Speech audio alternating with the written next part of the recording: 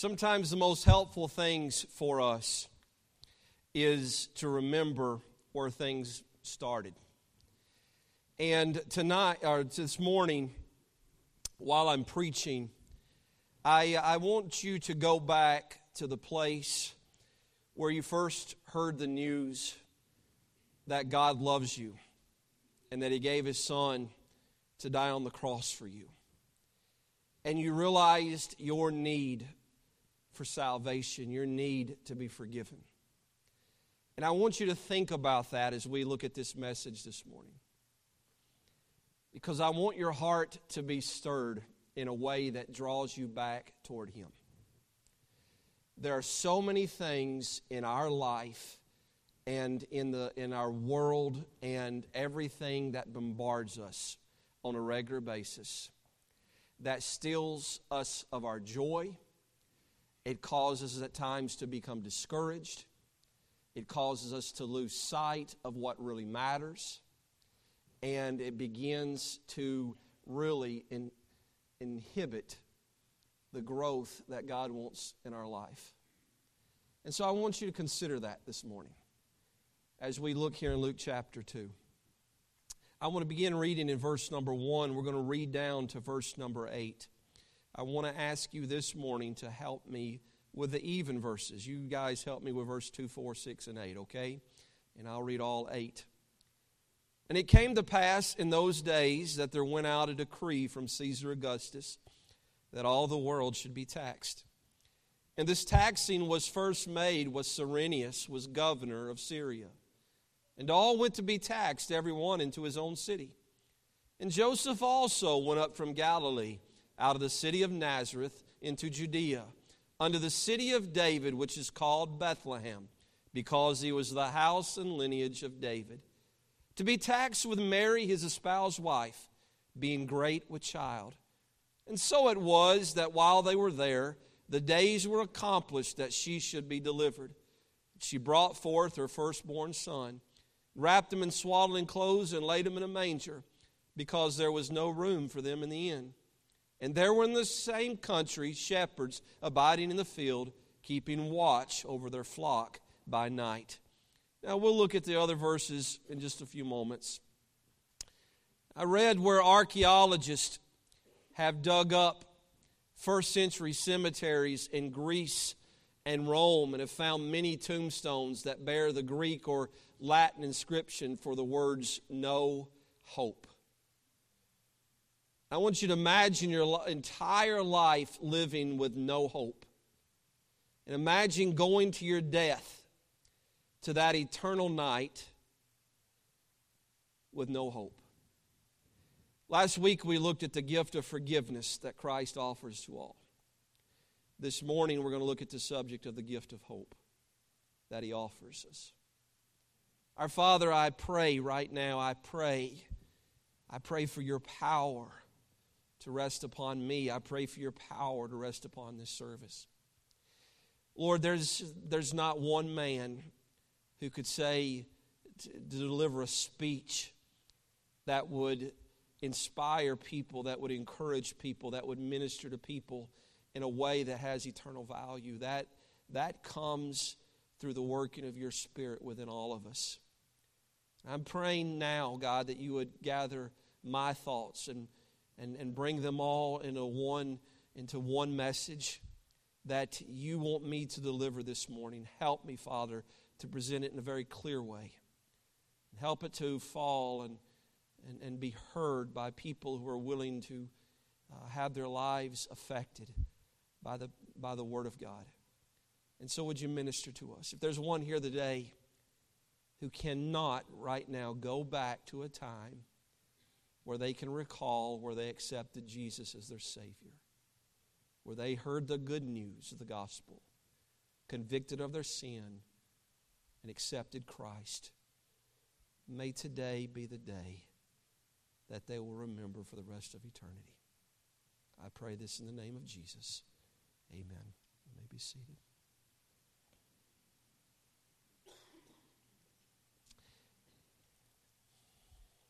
A man showed up a little late to a Little League baseball game one afternoon. And the game had already started. It was already a lot of things going on. And he noticed that one dugout was pretty quiet and the other dugout was pretty loud. And he noticed one group of fans were excited and the others were just silent. And he walked up and he saw this young fella that he knew, and he was there to support him. And he was in the dugout, and he called him by name, and he says, "Hey, what's the score?" And the boy responded, "We're down 18-0. Of course, the man's eyes got really big. And he said, "Well, I know that that's probably discouraging." And the boy said, "Why would I be discouraged? We haven't gotten up to bat yet."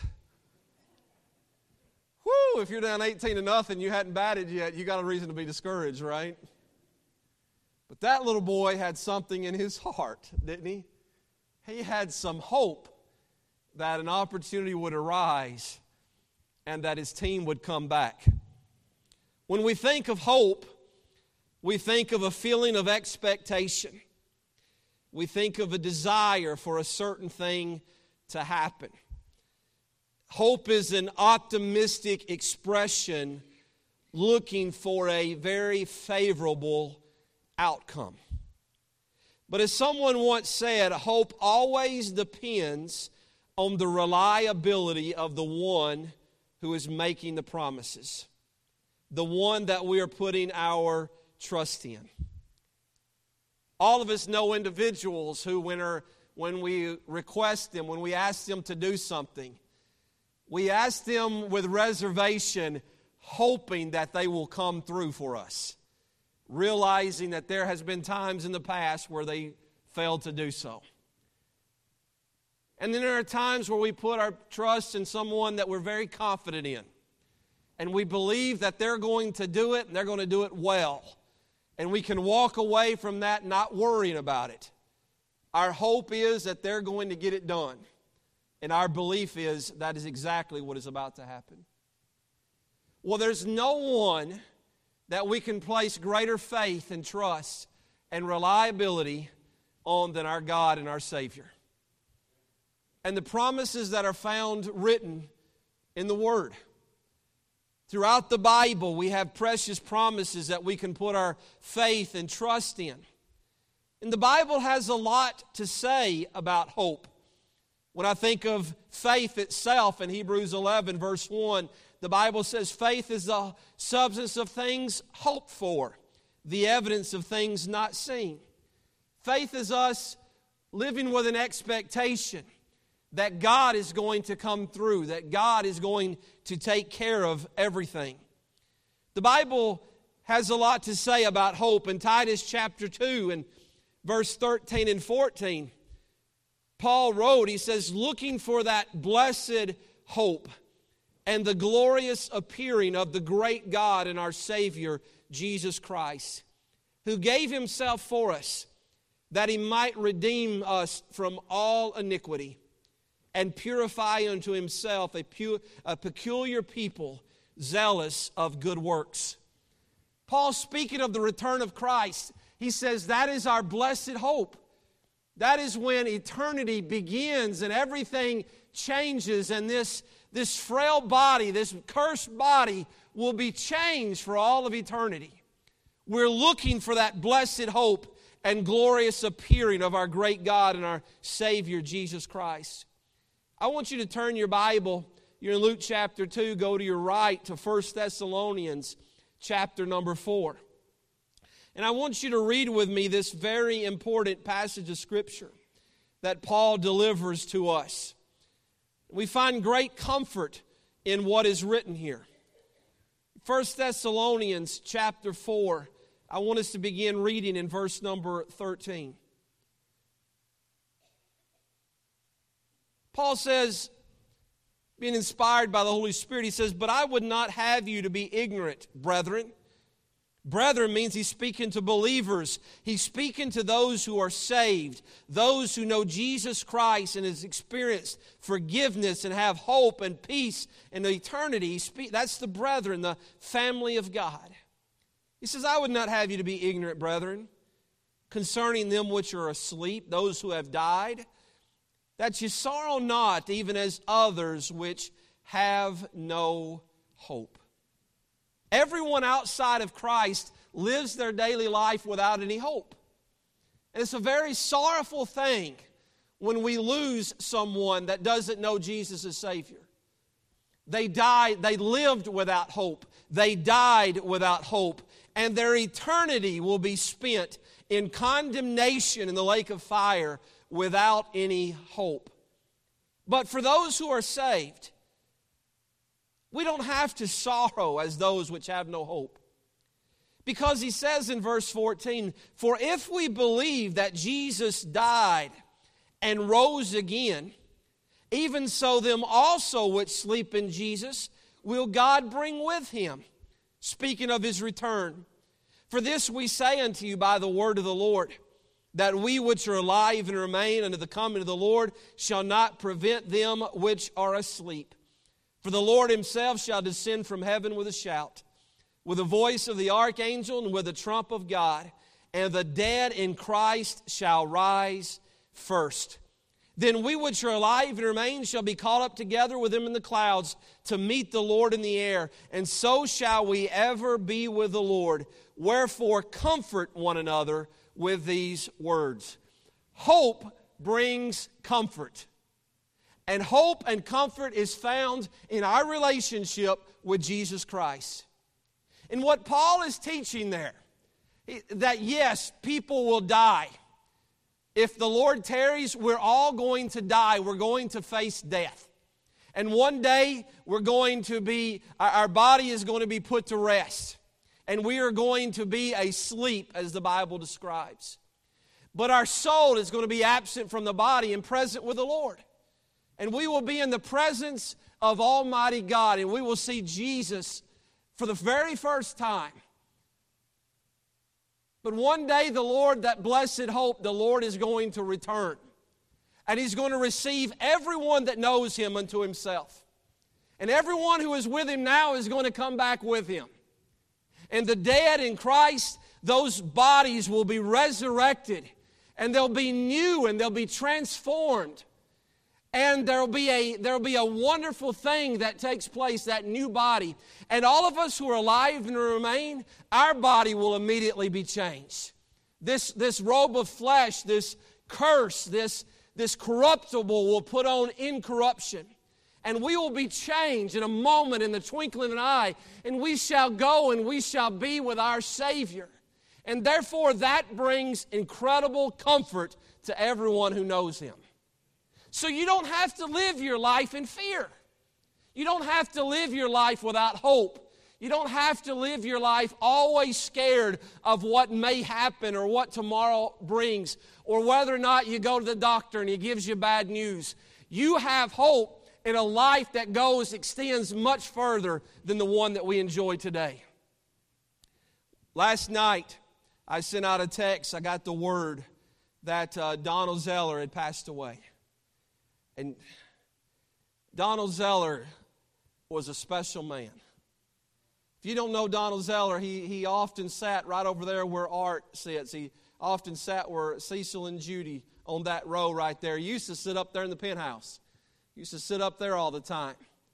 And Donald couldn't hear very well. He always got his listening device when he came into the church, and he was always excited to be in church. I love Donald Zeller. If you don't know Donald Zeller, when you go by my office, you'll see a picture of Pastor Lewis baptizing a man who comes up out of the water with his arms stretched up. That's Donald Zeller.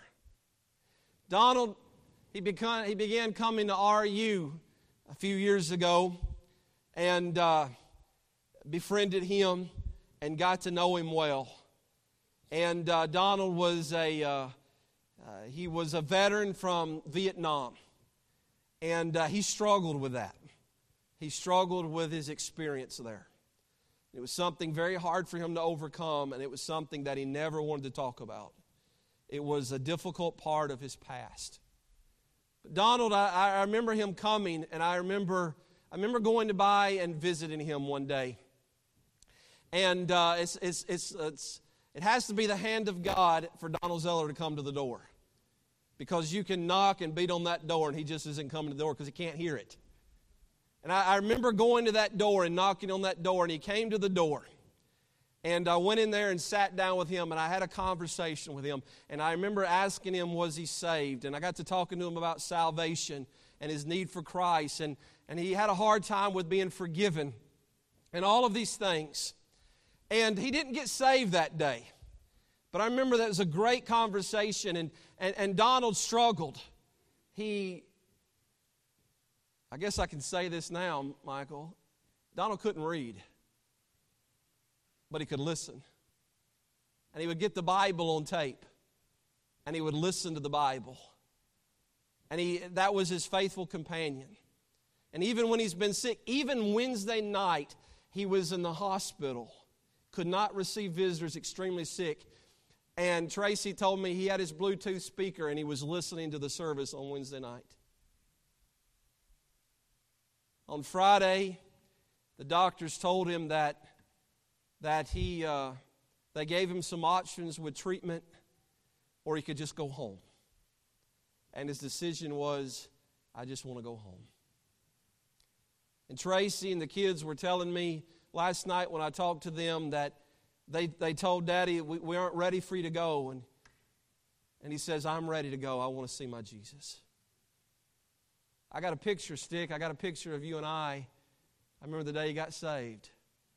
And there's a picture of you and I standing with him in this auditorium when he finally made the decision to accept Christ as his Savior. And I love that. I love that. Every time I walk by that picture, I'm thankful that we had the opportunity to invest in Don and to see him saved and to see him publicly profess his faith in Jesus Christ. This was what Don said. Don says, I'm just ready to go and see my Jesus. And around 5:32, about the time I started preaching at the live nativity last night, Donald saw Jesus.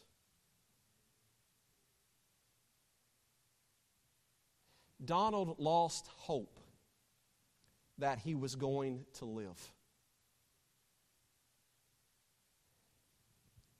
But he never lost the hope that he had discovered in Jesus Christ. Hope is a powerful thing. When people lose hope, you can get on the internet and find story after story of people who have suffered extraordinary circumstances. As long as they have hope, they can survive. But when they lose hope, it does not take very long for them to perish. Hope is powerful. In Luke chapter 2,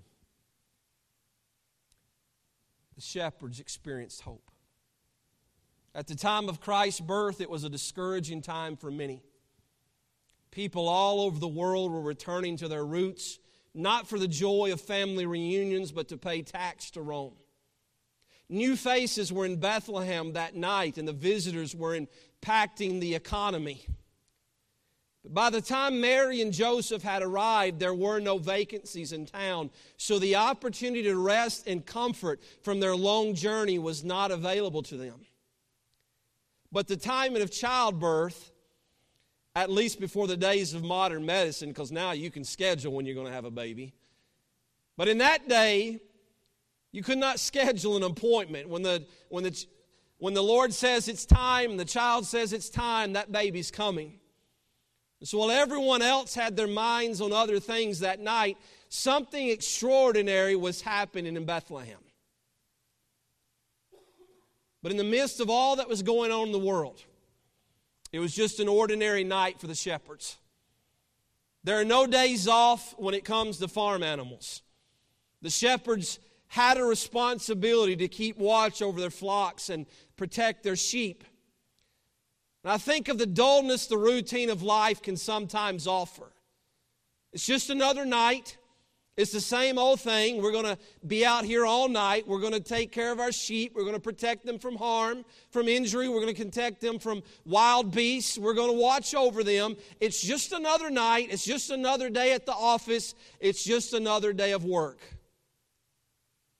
But there has to be more than going to work every day, paying your bills, raising your kids, the whole hum of life, until the point that one day we take our last breath. But that night, hope was presented to the shepherds when they least expected it. And the result would never leave their lives the same. In verses 10 through 14, I want us to see back in Luke chapter 2, the hope that good news brings. Read with me beginning in let's begin in verse number 9. The shepherds are keeping watch over their flock by night. They're out in the field, they're out in the pasture, they're in the countryside.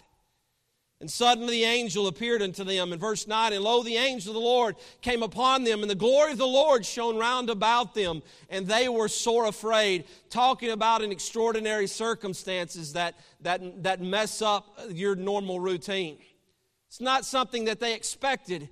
The angel appeared, and he's a heavenly messenger. In verse 10, the angel said unto them, Fear not, for behold, I bring you good tidings of great joy, which shall be to all people. Good tidings is the message that was delivered. And it's a message that brings and that offers great joy to all that hear it. Not just the shepherds, it shall be to all people. Not just the people in Somerville, not just the people in Decatur. It's good news that is delivered to all people. It's a message that needs to be delivered. And it's a good tidings of great joy which is offered unto all. He says in verse number 11, For unto you is born this day in the city of David a Savior, which is Christ the Lord. This message that the angel delivered is one that delivered hope, is a good news that offered deliverance. It was a Savior. Unto you is born this day in the city of David a Savior. Jesus Christ is the Savior of all mankind. He is the one that offers hope and forgiveness unto all.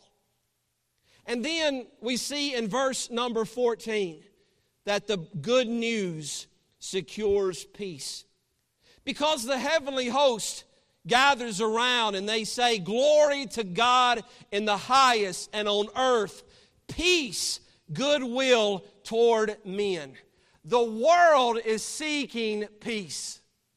And the truth is, a lot of Christians today have lost their peace because we have lost our first love and we have turned toward other things and we have forgotten all that Jesus Christ has offered us.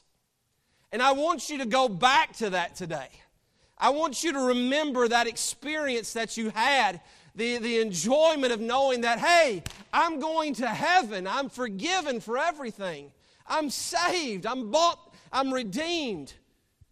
What a wonderful thing that is. It's a moment that you received hope. Your fear of being lost, your fear of hell, your fear of unforgiveness, all of your fear of death, all of that goes away when we put our trust in our faith in the hope that Jesus Christ offers. It's a good news. It's a good news unto all. Because the birth of Christ was leading us unto the cross of Christ. Jesus Christ did not come to be a cute little baby who drools and goo-goos and gagas in a manger. It was more than just Christmas.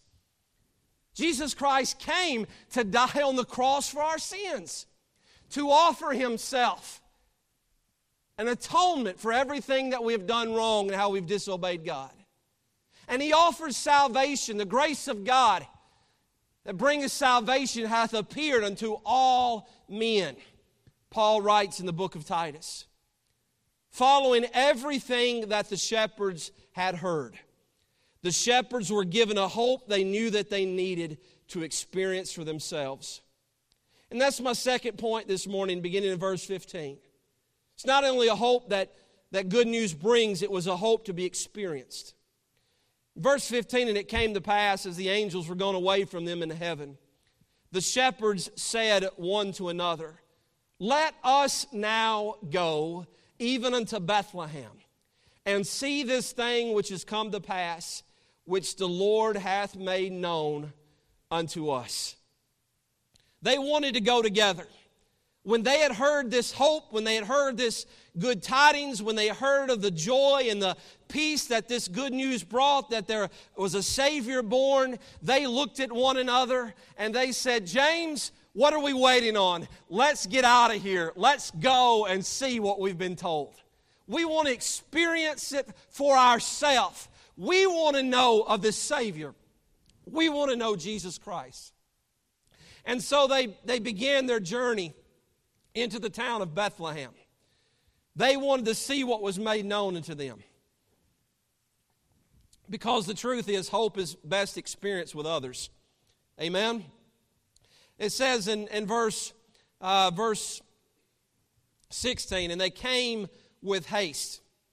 They came with haste and they found Mary and Joseph and the babe lying in a manger. What they found true was that the messenger had delivered the truth. And they came and they experienced, they wanted to see it for themselves. They wanted to know if what they heard was true. I'm delivering a message this morning that Christ was not just born, but Christ offers salvation and hope to everyone. Amen? And I encourage everyone to go and experience it for themselves. I can stand up here and I can have other people stand up here and I can have people testify of how they were forgiven and how they got saved and the joy of all that and how the Lord changed their life. And it can move you to tears.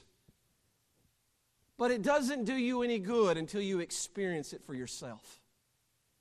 Until you have your own testimony. On December the 18th, 2022, I heard the good news of the gospel. That Christ died for my sins. That He was buried. And on the third day, God's power rose Him again from the dead.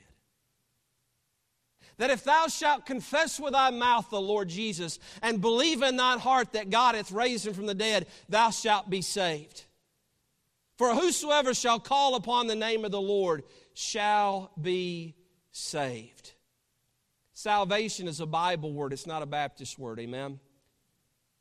And it's something that people hear. The shepherds heard the message. And they went to see the message. Verse 17, and when they had seen it, they made known abroad the saying which was told them concerning this child. Well, actually, this morning, it's a hope that brings good news. It's a hope that needs to be experienced. And it's a hope that needs to be shared. When they had seen it, when they had experienced it for themselves, and they found out that it was the truth, it was a divine messenger. It was a divine message. They sought out the truth, and they experienced the truth. They felt it. They could see it. They knew it. It was personal in their life. It wasn't just what someone had said. It affected them. And when they had seen it, they made known abroad the saying which was told them concerning this child. They told them how they had heard about Jesus. They told them of how they had heard about the Savior. They told them how they had heard the good tidings of great joy. They told them how they heard that peace was offered unto all men. They heard of the hope that was given unto us. And when they went out, they began to tell others, and they shared that good news with everyone that would listen. And in verse 18, and all they that heard it wondered at those things which were told them by the shepherds. They were amazed by what they had heard. Did it change their life? I don't know. Did they have a personal experience? I don't know. But they did know this, Garrett. What they heard was amazing. And if it was true, it would change everyone.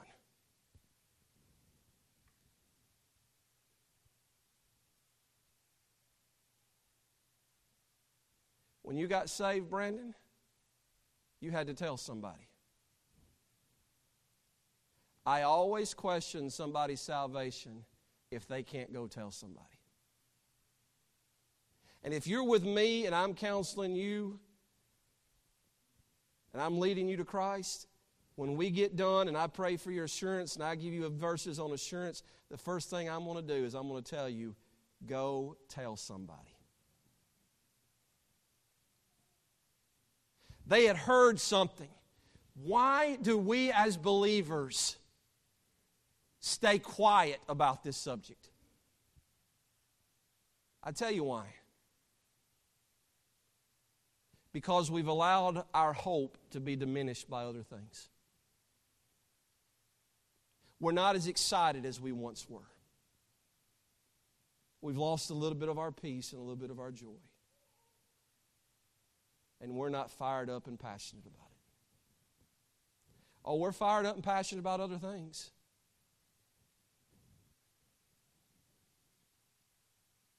I've gotten to where I have to turn Facebook off on Saturday afternoons.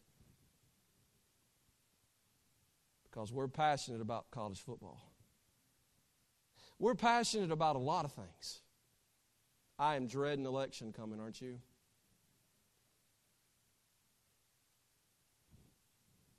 Do you put more hope in Tennessee or Alabama than you do in Christ? Do we put more hope in our government than we do in our relationship with Christ? You ought to be excited about it, Carson. It ought to make you smile. When we sing, do we sing out? Do we worship?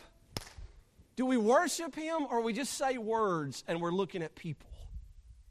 Are we just looking at people? Or are we worshiping?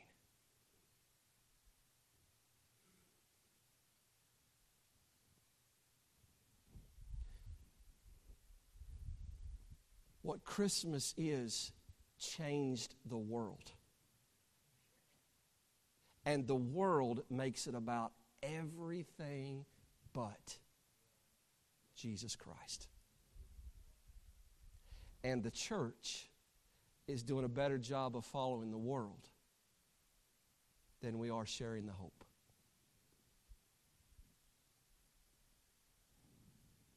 Tell somebody. Let's wrap up.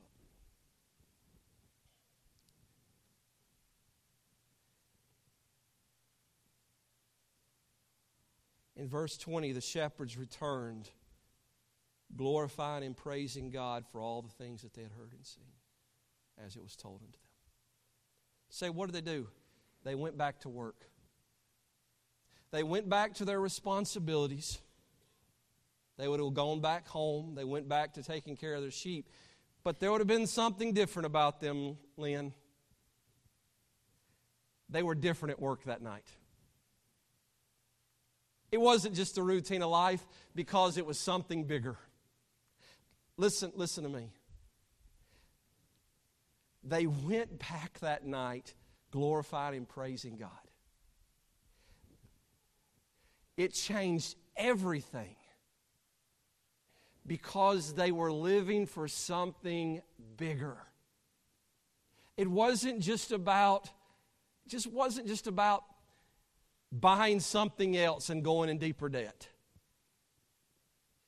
It wasn't just about paying the bills or getting a bigger house or a nicer car. It was more than that. Their life was changed because they had experienced a hope that nothing in this world could deliver. And it affected their attitude. It affected their spirit. It affected their worship. Perhaps they already were believers in God. They just didn't know who Jesus Christ was. And there are a lot of people, I come across a lot of people who believe in God, but they've never experienced the hope that is found in Jesus Christ. Believing in God don't get you to heaven. Accepting the gift that was given That's what gets us to heaven. The gift of God is eternal life through Jesus Christ our Lord. There is nothing that the Scriptures add to it. How do I get to heaven, Pastor? It is through Jesus Christ. It's more than just believing that He was a baby in a manger. It's believing that He came into this world to save sinners. That He gave Himself for us. Don't lose that. If that fire has dimmed, let it burn brighter again. When you're sitting with your family, you really want to enjoy your family, you really want to love one another, know the love of God. It is giving, it is loving, it is forgiving. It is sacrificial. When we learn to love people like that, it brings life into a whole nother realm for us.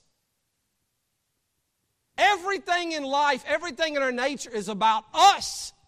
What do I get out of it? What can I get from this? You learn to love the way God loves, it changes everything.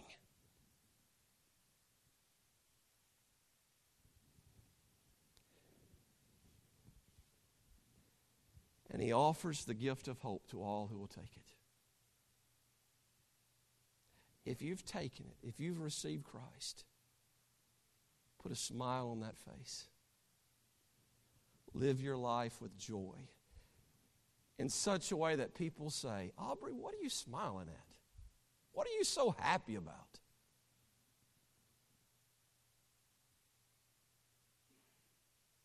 What are you so happy about, Dylan? Because I got some good news. I got some good news. If you don't know the joy, if you don't know the hope that is found in Christ, experience for yourself.